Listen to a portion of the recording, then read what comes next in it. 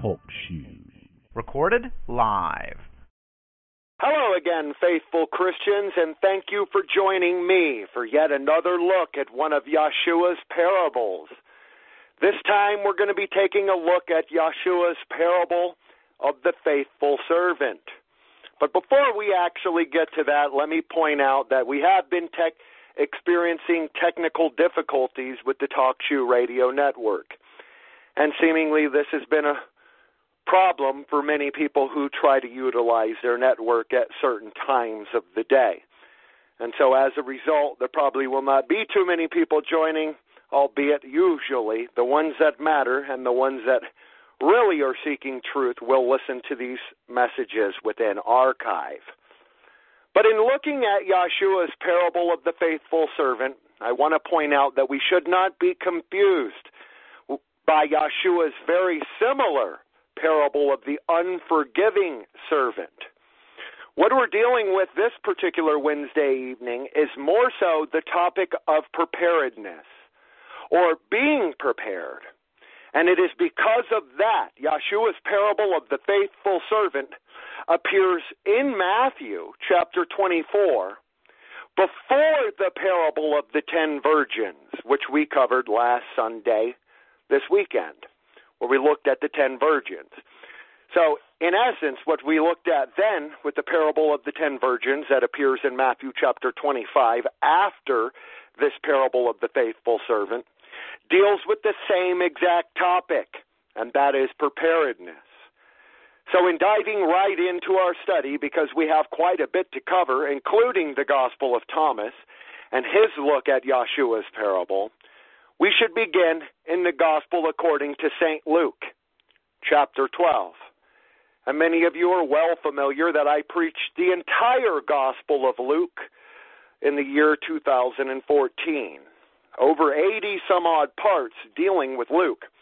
And Luke has the distinction, unlike the other Gospels, of being the most complete of all four, meaning that many of the parables appear only within the Gospel of Luke. For example, the prodigal son and many others.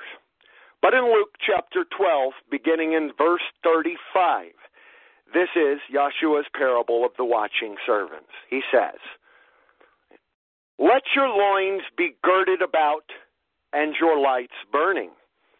And ye yourselves like unto men that wait for their Lord, when he will return from the wedding, that when he cometh and knocketh, they may open unto him immediately."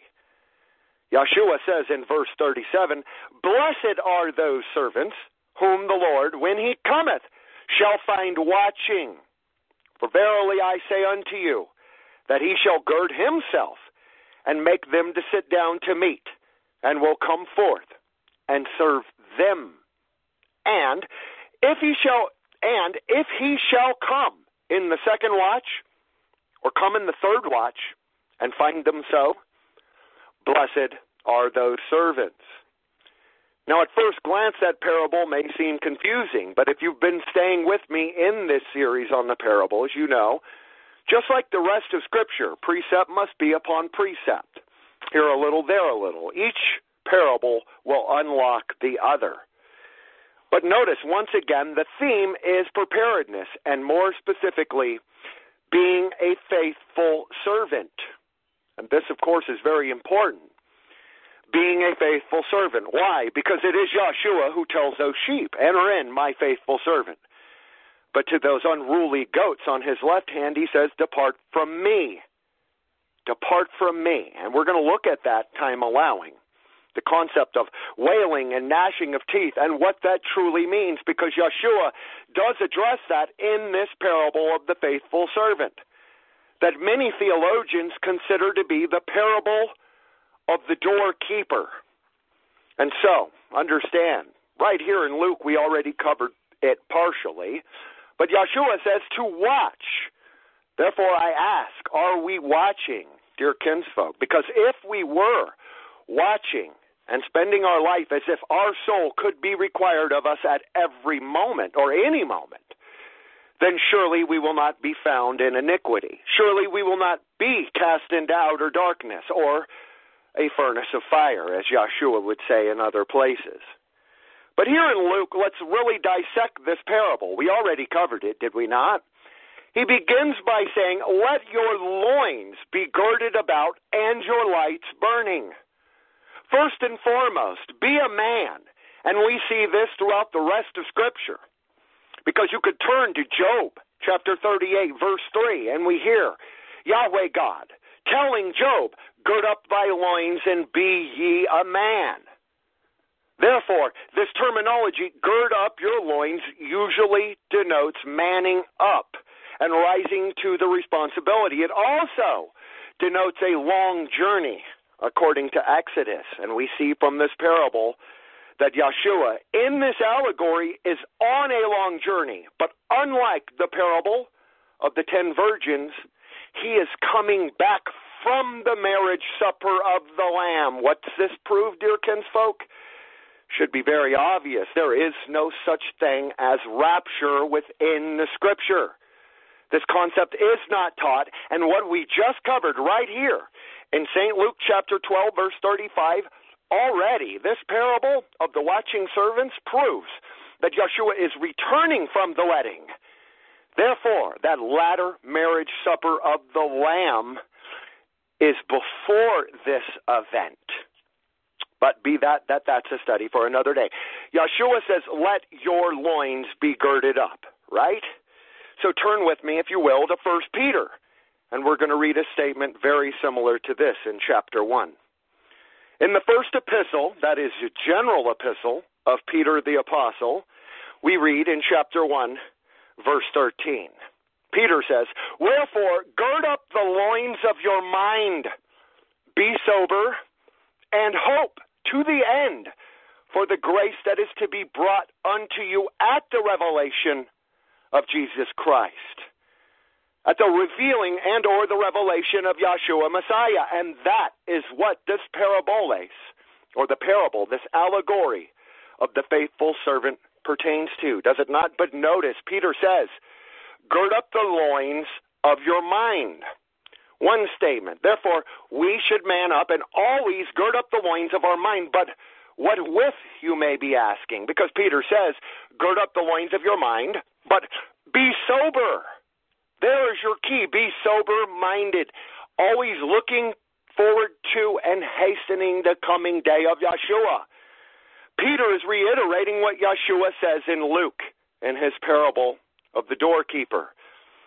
Gird up the loins of your mind, be sober, and hope to the end for the grace that is to be brought at the revelation of Jesus Christ. And you will see here momentarily when we turn to the other Gospels that Yeshua surely says that we must always not only watch, but run that race to the end. He says also, Peter, in his first epistle, chapter 1, verse 14, as obedient children, not fashioning yourselves according to the former lusts in your ignorance. So please understand how that ties in here. And many of you about this time will be saying, well, what about the gospel armor? Indeed, that ties in here as well, because if we are to gird up our loins, we are to gird up our loins with what? Well, truth. So please turn with me to Ephesians chapter 6. And we're really going to drive home what Yeshua is saying here with the statement, gird up. Because in context, when Yahweh finally answers Job out of the whirlwind, in chapter 38, he says, gird up your loins and be a man. Man up. Peter already says pretty much the same exact thing, but what does Paul say in his epistle to the Ephesians? Well, if you turn with me to Ephesians chapter 6, beginning in verse 12, Paul says, for we wrestle not against flesh and blood, but against principalities, against powers, against the rulers of darkness of this world, and against spiritual wickedness in high places. He's setting the stage. We don't wrestle against flesh and blood. This isn't a mortal enemy. We fight in the spiritual realm, and Yeshua taught that. Thus, he says, first and foremost, in dealing with this topic of faithful servants, gird up your mind, gird up your loins. Verse 13, here in Ephesians chapter 6, Paul continues, wherefore, take unto you the whole armor of God, that you may be able to withstand in the evil day, and having done all to stand. Do you understand? Paul once again is saying, be a man. Man up and at least make a stand, because a majority of the world will not. Verse 14, he says, stand therefore, having your loins girt about with truth. Interesting statement, is it not? Because Yeshua begins on that note. Truth is what we should gird our proverbial loins with. And again, never lose sight of the fact that girding up our loins denotes a journey. We should always be prepared for the return of Yeshua. But back in verse 14, stand therefore, having your loins girt about with truth, and having on the breastplate of righteousness, and your feet shod with the preparation of the gospel of peace, and above all, taking the shield of faith, wherewith ye shall be able to quench all the fiery darts of the wicked, and take the helmet of salvation, and the sword of the Spirit, which is the word of God. So we are to gird ourselves up with truth. That John 17:17 says is the word of God. But not only that, so is our sword. Notice in this gospel panoply, this gospel armor, there is no backplate. I wonder why. Every other facet of armor is addressed except for a backplate. And the reason for that is because Christian soldiers simply do not retreat. And if we get backstabbed, that is our own fault. There is no provision in the gospel armor or the believer's armor that is transcribed here in Ephesians chapter 6 for a backplate. Therefore, Yeshua says, gird up first and foremost, right? The parable of the watching servants. Let your loins be girded about, and your lights burning. Now, if you were with me at the beginning of this year, January, you'll know I preached on Yeshua's parable of the candle, where he says, I am the light of the world, and no man having a light will hide that light or put it under a bed in a closet, but rather they will let their light shine before men. So before we even really dissect Yeshua's parable of the watching servants, understand what he's saying is, gird yourself up with truth and let your truth shine before men, which is the word of God, and comes full circle back to Yeshua Messiah, who said, I am the way, I am the truth, and I am the life.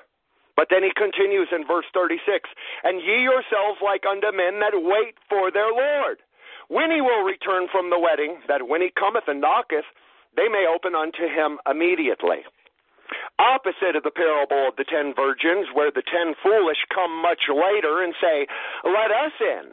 But the 5 wise virgins say, not so, you can't come in, because there's not enough room for you here. These are 2 different parables, and they tell 2 different stories. And even though there are 2 different parables that tell 2 different stories, the theme and the allegory is the same. Be prepared and always be watching for Yeshua's return. Why? Verse 37, blessed are those servants whom the Lord, when he cometh, shall find watching. For verily I say unto you, that he shall gird himself and make them to sit down to meat, and will come forth and serve them. Did you catch it, dear kinsfolk? Yeshua will serve the saints, those that are watching. Now, of course, you will not hear this taught in Judeo-Christianity, but the reality of it is we are they who judge angels, correct, in judgment? So why does this seem foreign? That if we are a servant, first and foremost, that if we will do the will of God, more or less being a slave to his will, and if we are watching, as Yeshua said, when I return, will I find faith upon the earth? If we are watching and a faithful servant, which in short makes us just sheep, then Yeshua will come and sit them down to meat, and will come forth and serve them. Who? The faithful servants. So bear that in mind as we dissect Yeshua's parable here, because it'll make much more sense. Yeshua continues in verse 38, and if he shall come in the second watch, or come in the third watch, and find them so, blessed are those servants. Why? Because they're faithful. But notice, it does not matter what time of day Yeshua comes. We should live as if he will come at any moment. And not only that, a valuable key is provided here. Because while Yeshua does come in and say no man knows the hour or the moment in which Yeshua returns, he does tell you it will be at a time when the world does not suspect. He says, if he shall come in the second watch or the third watch and find them so. So what? Watching for Yeshua. Then blessed are those servants, meaning that when Yeshua returns, this is what he wants to find, faith upon the earth. Those that are always looking forward to and hastening the coming day of Yeshua. So, let's look at another witness as to what Yeshua is preaching here in the very short parable as it appears in Luke chapter 12. However, this time in the Gospel according to the youthful Mark and the 13th chapter. And we're going to find a second witness to Yeshua's teaching his sons and daughters, his bride by extension, to be prepared, to always be watching. Why is this important? Because we live in an era now where a majority of the world has fallen asleep. And while there is a mediocre form of awakening, and people are awakening to their identity, the Bible gives us the numbers. Many are called, few are chosen. Narrow is the way, and few there be that find it. Do you think that could have some correlation to those not being faithful servants, those not watching, and those falling off, not completing the race as they are instructed? Well, consider this statement in the Gospel according to St. Mark, chapter 13. However, this time, beginning in verse 32, Yeshua says, but of that day and that hour knoweth no man, no, not the angels which are in heaven, neither the Son, but the Father. Take ye heed, watch and pray, for ye know not when the time is. Once again, notice Yeshua is saying, take heed, watch and pray. Be a watchman. This does not mean go out and attack men by name, but it does mean address their behaviors or their erroneous theology, if it is found contrary to the Word of God. That's what we should be doing right now, and doing all we can to set aside the 99 and go after that which is lost, to prepare them. Take ye heed, Yeshua says, watch and pray. In the Greek, this word is agrupnio. It means to be sleepless. In short, it means sleep when you're dead. Every bit of your life should be always watching for Yeshua to come, because if we do that, we will not make a majority of the mistakes we do. If Yeshua were looking over your shoulder, correct? So he says in verse 34, here in St. Mark chapter 13, for the Son of Man is as a man taking a far journey, who left his house and gave authority to his servants and to every man his work, and commanded the porter to watch. Watch ye therefore, for ye know not when the master of the house cometh, at evening, or at midnight, or at the cock crowing, or even in the morning, lest he, coming suddenly, find you sleeping. And what I say unto you, I say unto all. Very important, because Peter would say, is this parable for us all or the entire world, just the disciples? This is for you all. And Yeshua is commanding right here, watch. One word, a commandment. Watch, lest coming suddenly he find you sleeping. Now, naturally, it would be Peter who fell asleep in the Garden of Gethsemane, correct? And Yeshua would come along much later and say, could you not abide with me? The moral behind this is we should always be prepared, always be watching, because right before this, Yeshua says in verse 30, verily, verily, I say unto you that this genios, this generation, or this race, shall not pass till all these things be done. Heaven and earth shall pass away, but my words shall not pass away. Did you hear what Yeshua said? If heaven and earth pass away, but the word of God abideth forever, then everything you do that is contrary to the establishment of God's kingdom on earth is vanity.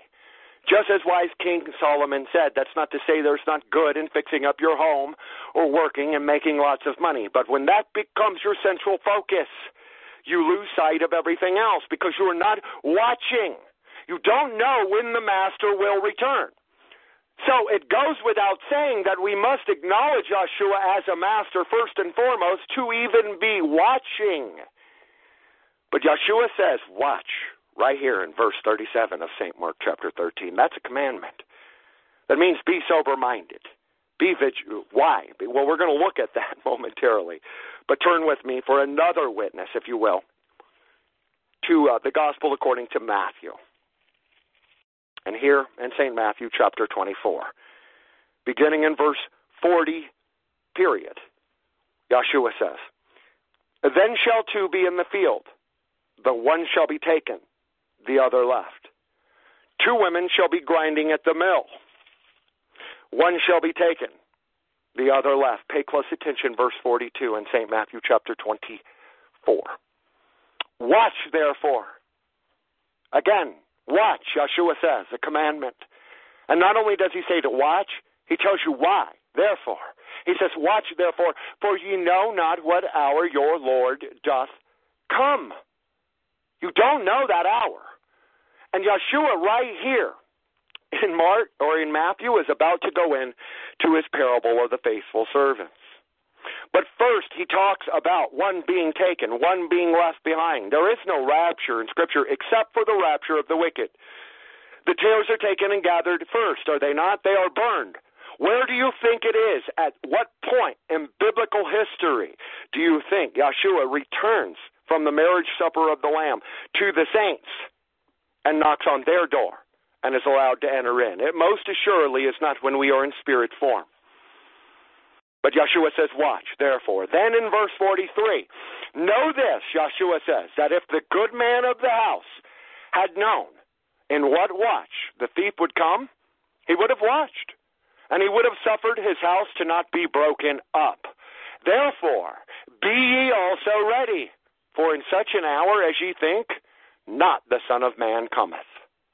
So once again, notice that while Yeshua does not say he comes at 1:34 on Monday, he does not tell you anything other than the fact that no man knows the hour, not even him, only God, who is spirit. He tells you he will come at a time when no man thinks he will. Therefore, be ye ready, for in such an hour as ye think not. That's the hour in which the Son of Man cometh. Then, here in St. Mark 24, he begins his parable of the faithful servant. And notice the similarities to what we've already covered in Luke and in Mark. He says, beginning in verse 45, who then is faithful and a wise servant? Stopping right there. That's his question. And we're dealing with the parable of the faithful servant. Two keys. We must be faithful, right, which is part of watching. If we are watching, then we will be faithful, and we will watch because we are faithful, because we know our master will return. Second point is servant. And as Yeshua taught, you can be a slave to God or a slave to Mammon, but either way, you will serve one. And my, how true this is, because we see on secular forums time and time again people saying that Christians are the ones who don't think for themselves. Quite ironic, because the irony is the free thinker is the biggest slave of all, because he's deluded himself into thinking his thoughts are his own. Make your thoughts the thoughts of Christ. But back here, notice Yeshua says, who then is a faithful and wise servant? That's a question, and Yeshua is about to answer it. If you want to be a faithful and a wise servant, then you will do exactly what Yeshua says here and be like this specific class. He says, whom his Lord hath made ruler over his household to give them meat in due season. Blessed is that servant, whom his Lord, when he cometh, shall find so doing. Very interesting word, is it not? Because faith would denote doing, just as James says. Faith would lead you to works. Faith without works is dead. Yeshua says, if I come back, blessed is he who is doing all of what? Being faithful and a wise servant. And not only that, watching. But notice Yeshua doesn't say, hey, it's great that I come back and I find faith per se on the earth. What's great to Yeshua is at his return, we are doing, exercising Very important, because your Judeo-Christian churches are antinomian. They come in and say, well, works won't avail you much. Blessed is that servant whom, when Yeshua returns at his coming, shall find so doing. Yeshua says in verse 42, verily I say unto you, that he shall make him ruler over all his goods. But and, if that evil servant shall say in his heart, my Lord delayeth his coming, and shall begin to smite his fellow servants, and to eat and to drink with the drunken, the Lord of that servant shall come in a day when he looketh not for him, and in an hour that he is not aware of. And he shall cut him asunder, and appoint him his portion with the hypocrites. Pay close attention. There shall be weeping and gnashing of teeth. If you do not watch, if you fall aside, if you become drunken on the whore of Babylon's wine of fornication, like the majority of the world, and notice that Yeshua will send you to a place where there is wailing and gnashing of teeth. Now, I'm going to break this down for you very specifically. Every time we see this terminology, gnashing of teeth, it is in regards to eternal torment. 4 times it is in regards to the terminology furnace of fire in the Gospels. 3 times it is in reference to outer darkness. For example, Matthew chapter 8, they shall be cast into outer darkness. Matthew chapter 13, they shall be cast into a furnace of fire. And both of these classes have wailing and gnashing of teeth. What you need to understand about Yeshua's parable is this.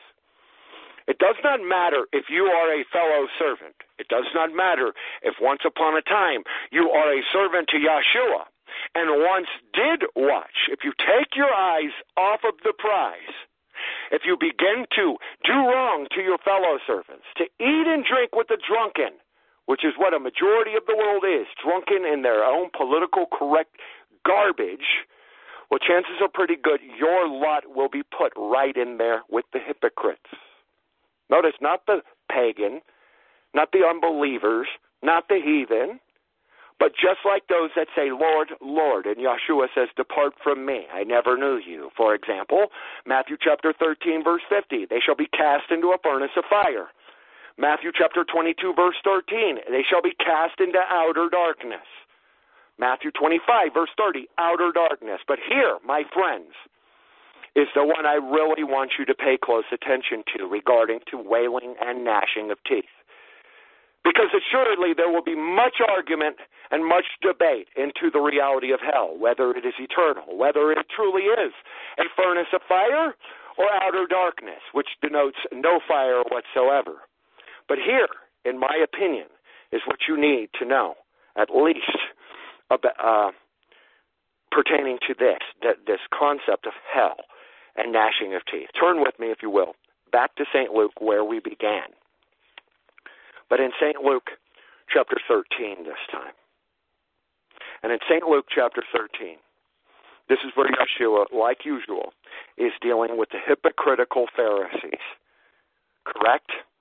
This is a warning against mere profession from Yeshua. That is, those that are truly faithful and those who profess to be faithful. Because it's very easy to come in and say, you know what, I believe. That's great. That's a great act that you believe, because the devils believe and tremble. That does not save them in judgment. Belief does not save you. Belief alone. So pay close attention to Yeshua and what he's saying here, his warning against mere profession. The narrative begins in verse 22, of St. Luke chapter 13. And he went through the cities and the villages, teaching and journeying towards Jerusalem. This is Yeshua. Then said one unto them, Lord, are there few that be saved? That's the question. Are there few that be saved, or are there many that be saved? And this is what Yeshua said unto him.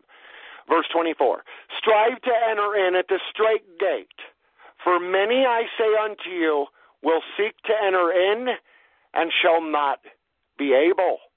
Why? Verse 25, when once the master of the house is risen up and hath shut the door, And ye begin to stand without, and to knock at the door, saying, Lord, Lord, open unto us. And he shall answer unto you, and say, I know you not, nor whence ye are. Then shall ye begin to say, We have eaten and drunk in thy presence, and thou hast taught in our streets. But he shall say, I tell you, I know you not, whence ye are. Depart from me, ye workers of iniquity. Pay close attention, verse 28. Right here, this is hell. Then shall be weeping and gnashing of teeth, when ye shall see Abraham and Isaac and Jacob and all the prophets in the kingdom of God, and you yourselves are thrust out. That is the point. That is why there's wailing and gnashing of teeth, dear kinsfolk.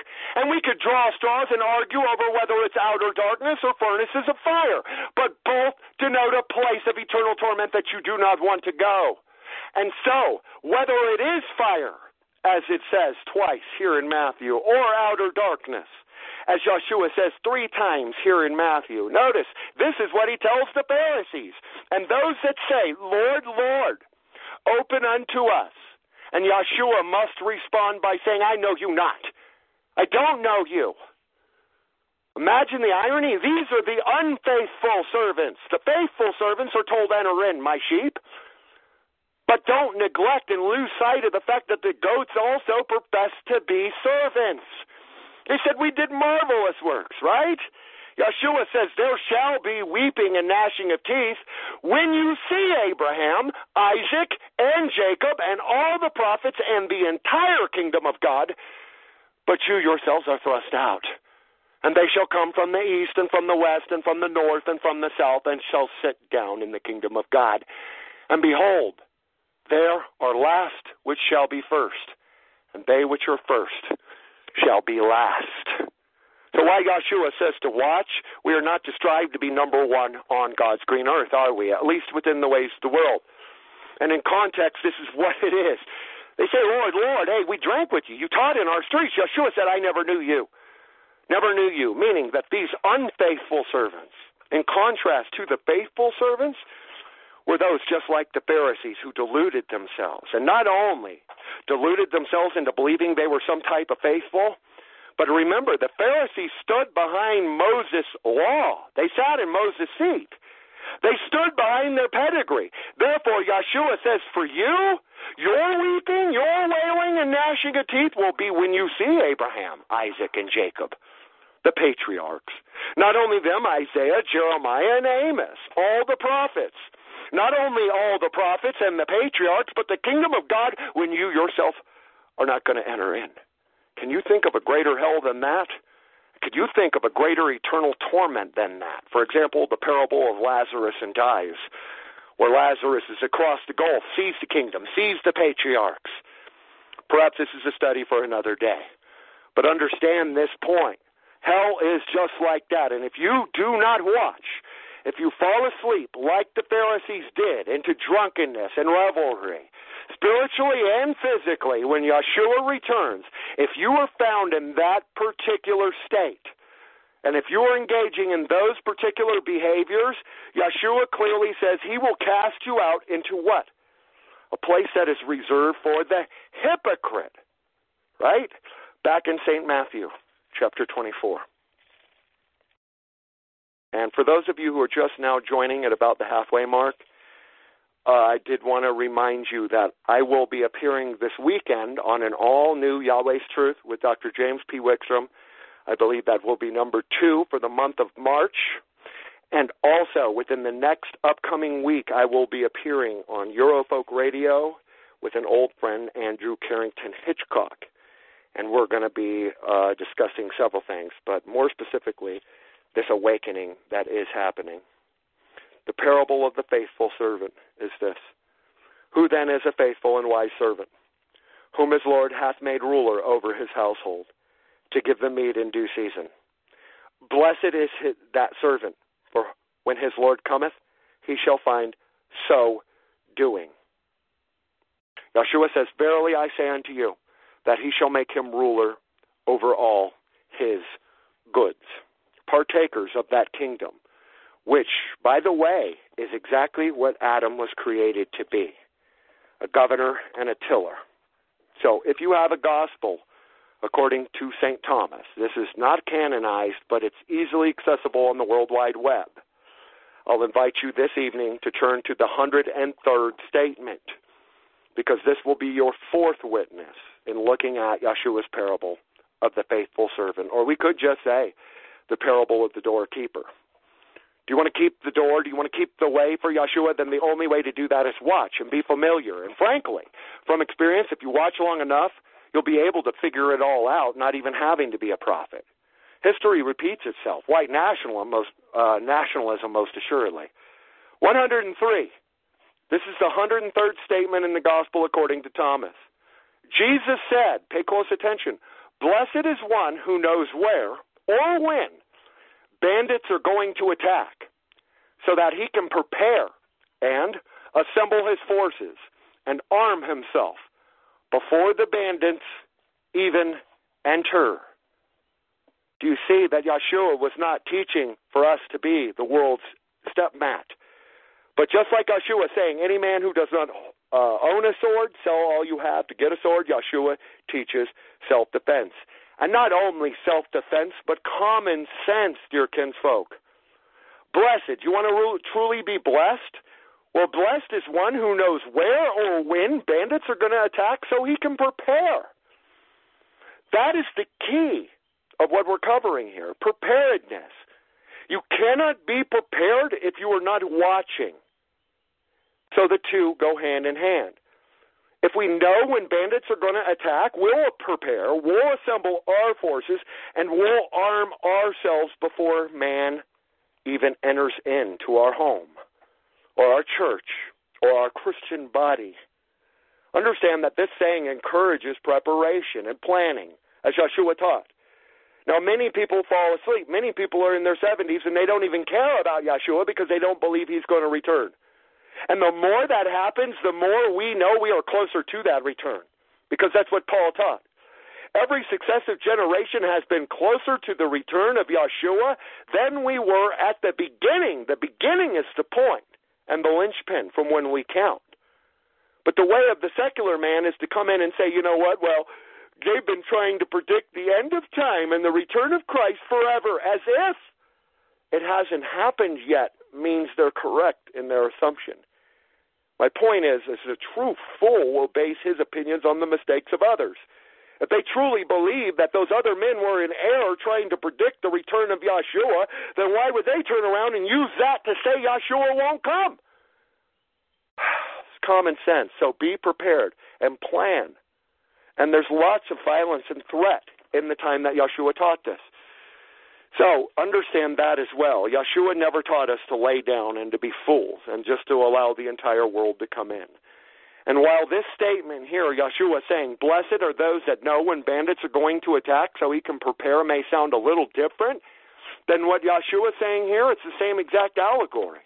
It's exactly how Thomas reiterates what Yeshua said. And each one of these have little variations from Luke, Mark, Matthew, and Thomas. But again, the main theme is be prepared. And here, if you notice, after Yeshua says this in St. Matthew 24, when he makes this very brilliant statement in verse 51, which is the last verse of St. Matthew chapter 24, he says, Yeshua shall cut him, the hypocrite, asunder, and appoint his portion with the hypocrites. There shall be weeping and gnashing of teeth. Then, after this, then shall the kingdom of heaven be likened unto 10 virgins which took their lamps and went forth to meet the bridegroom. Very interesting, is it not, when you consider that Yeshua's parable of the faithful servant is Yeshua coming to them after the marriage supper of the Lamb, but yet is given before. So that's one variation. Thomas says a wise man, and not only that, one who's smart enough to prepare, won't allow bandits to come in. That's why we as ministries take measures for trolls. We expect them to come. We expect them to pop up, and we take measures when they show their hoary head. So to really drive home my point tonight, I want to establish a few points. And I'm going to do a little skipping here, but turn with me to Job chapter 38 if you have your Bible. And I'm going to prove this point about girding up your loins and what it means. Remember that the very first 37 chapters of Job is Job's dealing with his friends, his wife, and many men who were unfaithful, who told Job to turn from God, that God was cursing him, therefore he should curse God, right? But notice here, in verse 38, Yeshua, beginning right in verse 1, Yahweh. Then Yahweh answered Job out of the whirlwind and said, who is this that darkeneth counsel by words without knowledge? That's his first question. Job, don't listen to your friends. Listen only to the word of God. Truth, right? Job had it. He hearkened unto them, but did not submit to their wishes. But he also knew that Yahweh God giveth, and Yahweh God will restore. So we could say that Job was a watchman, right? So he says, who is this that darkeneth counsel? Then verse 3, gird up now thy loins like a man, for I will demand of thee, and thou answer me. Perhaps that is why Yeshua tells us to gird our loins up. Not only like we're going on a journey, but when Yeshua returns, if we are watchful, he's going to demand an answer of us, right? Turn one page over, if you will, to Job chapter 40. Here you're going to see the same exact thing. Once again, when Yahweh answers Job out of the whirlwind, beginning in verse 6 of Job chapter 40. Then answered Yahweh unto Job out of the whirlwind and said, gird up thy loins now like a man. I will demand of thee, and declare thou unto me. Wilt thou also disannul my judgment? And continues on. And you know this account. Yeshua talks about the morning stars, how they sang for joy, all the angels, etc. The point with this is that for us to gird our loins up means, first and foremost, be a man. That means put on the gospel armor, and if you pray for that gospel armor, it will be given you. That doesn't mean to make a vain repetition. That doesn't say, give me the breastplate of righteousness over and over. But pray according to that model. The model is take the sword of God, which is the word. That is your only defense down here in a world that says, what is truth? This world will never get truth until they have a yardstick and a standard of measure that they can call truth. John 17:17, Jesus Christ, I am the way, the truth, the life. If we do not accept the word as truth, and I'm not saying King James here, I'm saying the manuscripts which are unchangeable. Many people don't even understand that. Hebrew and Greek are fixed. They can't be changed. While man comes in and changes the word of God, they're the ones doing it. So understand that point. Now, another point I want to make, because time is getting away from me. Turn with me again to St. Matthew, but this time St. Matthew chapter 13. St. Matthew chapter 13, and we're going to see a statement here. Yeshua says in his parable of the tares and the wheat, and this is important because we're dealing with the same exact thing, two classes, right? But yet one class being cast out into a place that is reserved for the hypocrite. Where do hypocrites end up? Well, here's part of the answer. Yeshua says in verse 39 here in St. Matthew chapter 13, in his explanation of the tares and the wheat, he says, the enemy that sowed them is the devil.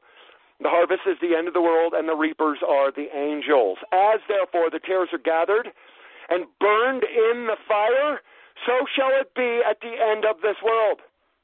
The Son of Man shall send forth his angels, and they shall gather out of his kingdom all things that offend and all things which do iniquity, and shall cast them into, pay close attention, a furnace of fire.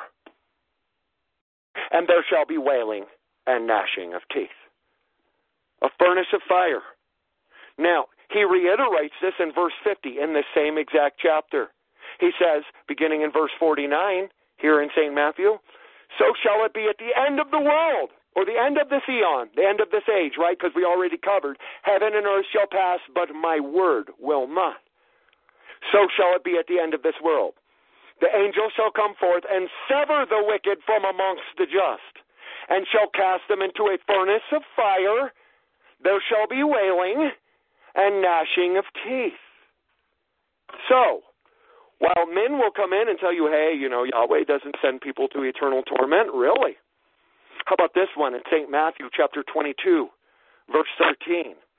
Yeshua says, "Then said the king to his servants, bind him hand and foot, and take him away and cast him into outer darkness.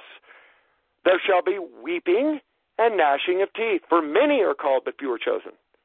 There's your numbers once again. Many are called, few are chosen. We could say the majority are called, but few are truly chosen. Remember in the parable of the sheep, Yeshua says, "My sheep hear my voice," right? Thus, part of being cast out into a furnace of fire or outer darkness, or in a position where we are able to behold Abraham, Isaac, and Jacob, all the prophets in the kingdom, denotes that we are in plain view of the kingdom, yet not within it. Therefore, in summation, we could easily just say the kingdom of hell is not being allowed within the kingdom. Consider this statement as well in St. Matthew chapter 25, where we just were, but in verse 30, where he straightforwardly says, "And then shall appear." And then, after all of this, Yeshua gives the signs of his tribulation. And he says many times the same exact thing, that you don't know the hour or the moment. But these are some clues. He says that those days the sun shall be darkened, the moon will not give her light, the stars shall fall from heaven. You think that could be the morning stars, tying right back into the days of Noah? "And the powers of heaven shall be shaken." Pay close attention, verse 30. "And then shall appear the sign of the Son of Man in heaven. And then shall all the tribes," those are Israelite tribes, you and I, "all the tribes of the earth mourn, and they shall see the Son of Man coming in the clouds with glory and great power. And he shall send his angels, and they with the great sound of a trumpet, they shall gather together his elect from the four winds and one end of heaven to another." So the point is they gather who? Many are called, few are chosen. The elect make it in. Thus, here in chapter 25, we read in verse 13, Yeshua's statement.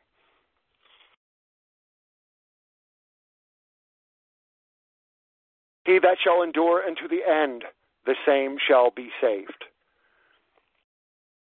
Endure unto the end. Run that race. Remember here while we're looking at the faithful servant. Yeshua, God in flesh, went away for a journey, returned. And during that time, some of them began to fall asleep. Some of them turned back to drunkenness. We could just say they turned back to the way of the world. That, dear kinsfolk, is not what Yeshua requires of us. If there are any questions, now would be the time to post them in the chat room. If you're able to, please make them bold, because that makes them a lot easier for me to read. I don't mind answering questions. In fact, that's kind of our job as preachers to do.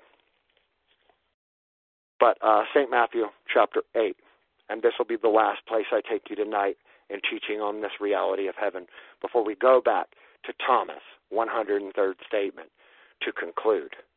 But it is here in Matthew chapter 8 where he talks of this.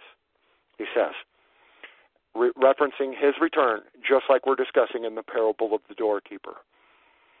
Yeshua, when he heard it, he marveled, and he said unto them that followed him, those are his disciples, "Verily I say unto you, I have not found so great a faith. No, not in Israel." Faith, that's the topic. We're dealing with, this Wednesday evening, the parable of the faithful servant. Yeshua says, "I've not found so great a faith, and not so in Israel. And I say unto you that many shall come from the east and the west, and shall sit down with Abraham, Isaac, and Jacob in the kingdom of heaven." Stopping right there. Did we not already prove from Luke chapter 13, verse 28, that Yeshua straightforwardly told the Pharisees that their own proverbial hell will be them outside the kingdom, in plain view of the kingdom, in plain view of Abraham, Isaac, and Jacob, and all the patriarchs and all the prophets? Well, here Yeshua is saying in St. Matthew chapter 8, verse 11, "I say unto you that many shall come from the east and the west," tying right into the parable of the faithful servant. "And they will sit down with Abraham, Isaac, and Jacob in the kingdom of heaven." Now, does it make sense as to why Yeshua will come and serve you Remember that Yeshua was not above washing the feet of his disciples, because that, my friends, is the epitome, the epitome, and the purest definition of love. Love is not self-serving. Love is sacrificing for others. Thus, Yeshua does the same exact thing.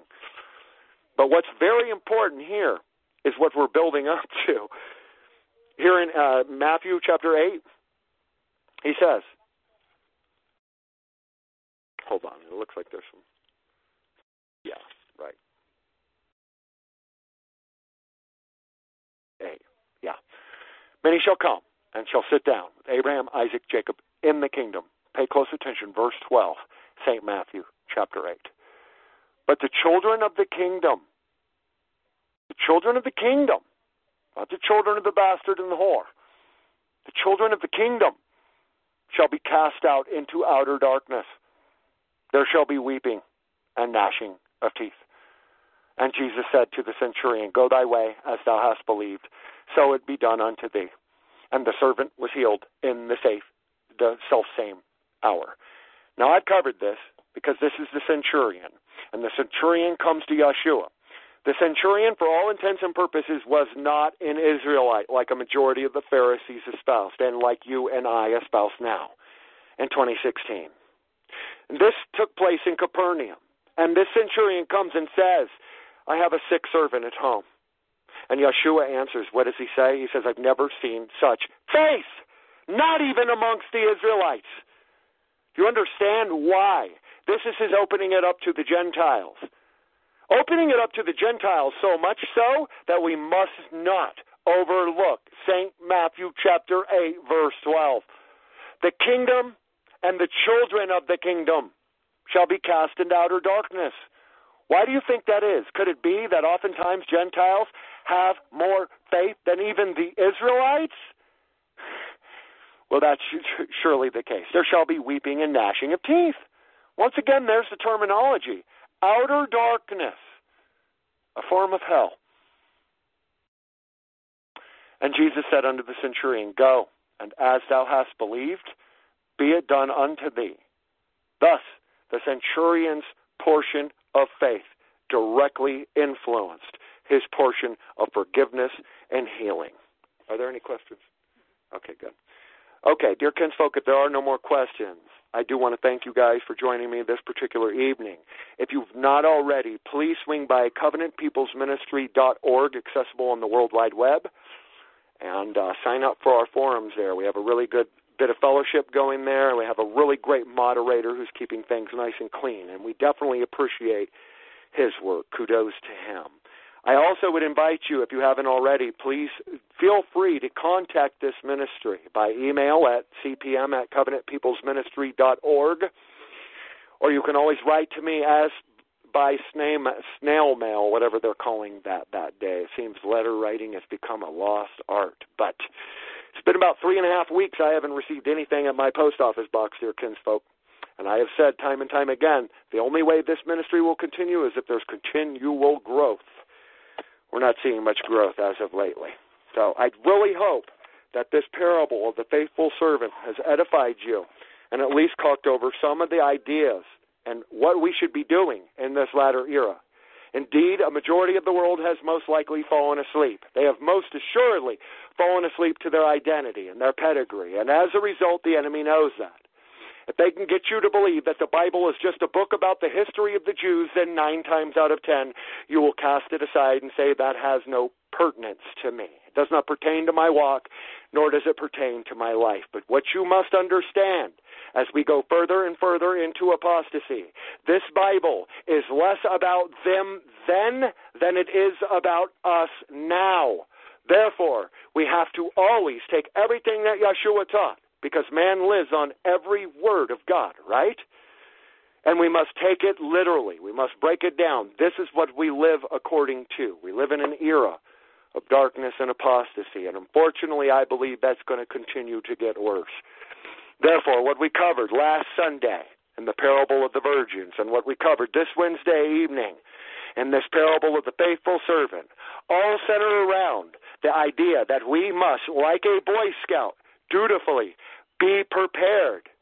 if we are prepared and watching, we will not be sidetracked into the ways of the world. And I'm telling you, dear kinsfolk, we're living in an era where there are so many distractions coming down the pike. Everything from the flat earth theory to, oh my goodness, what was this? The New Jerusalem mothership. And all of these things are designed to keep you out of the kingdom by the Pharisees. That's what I believe, and Yeshua taught it.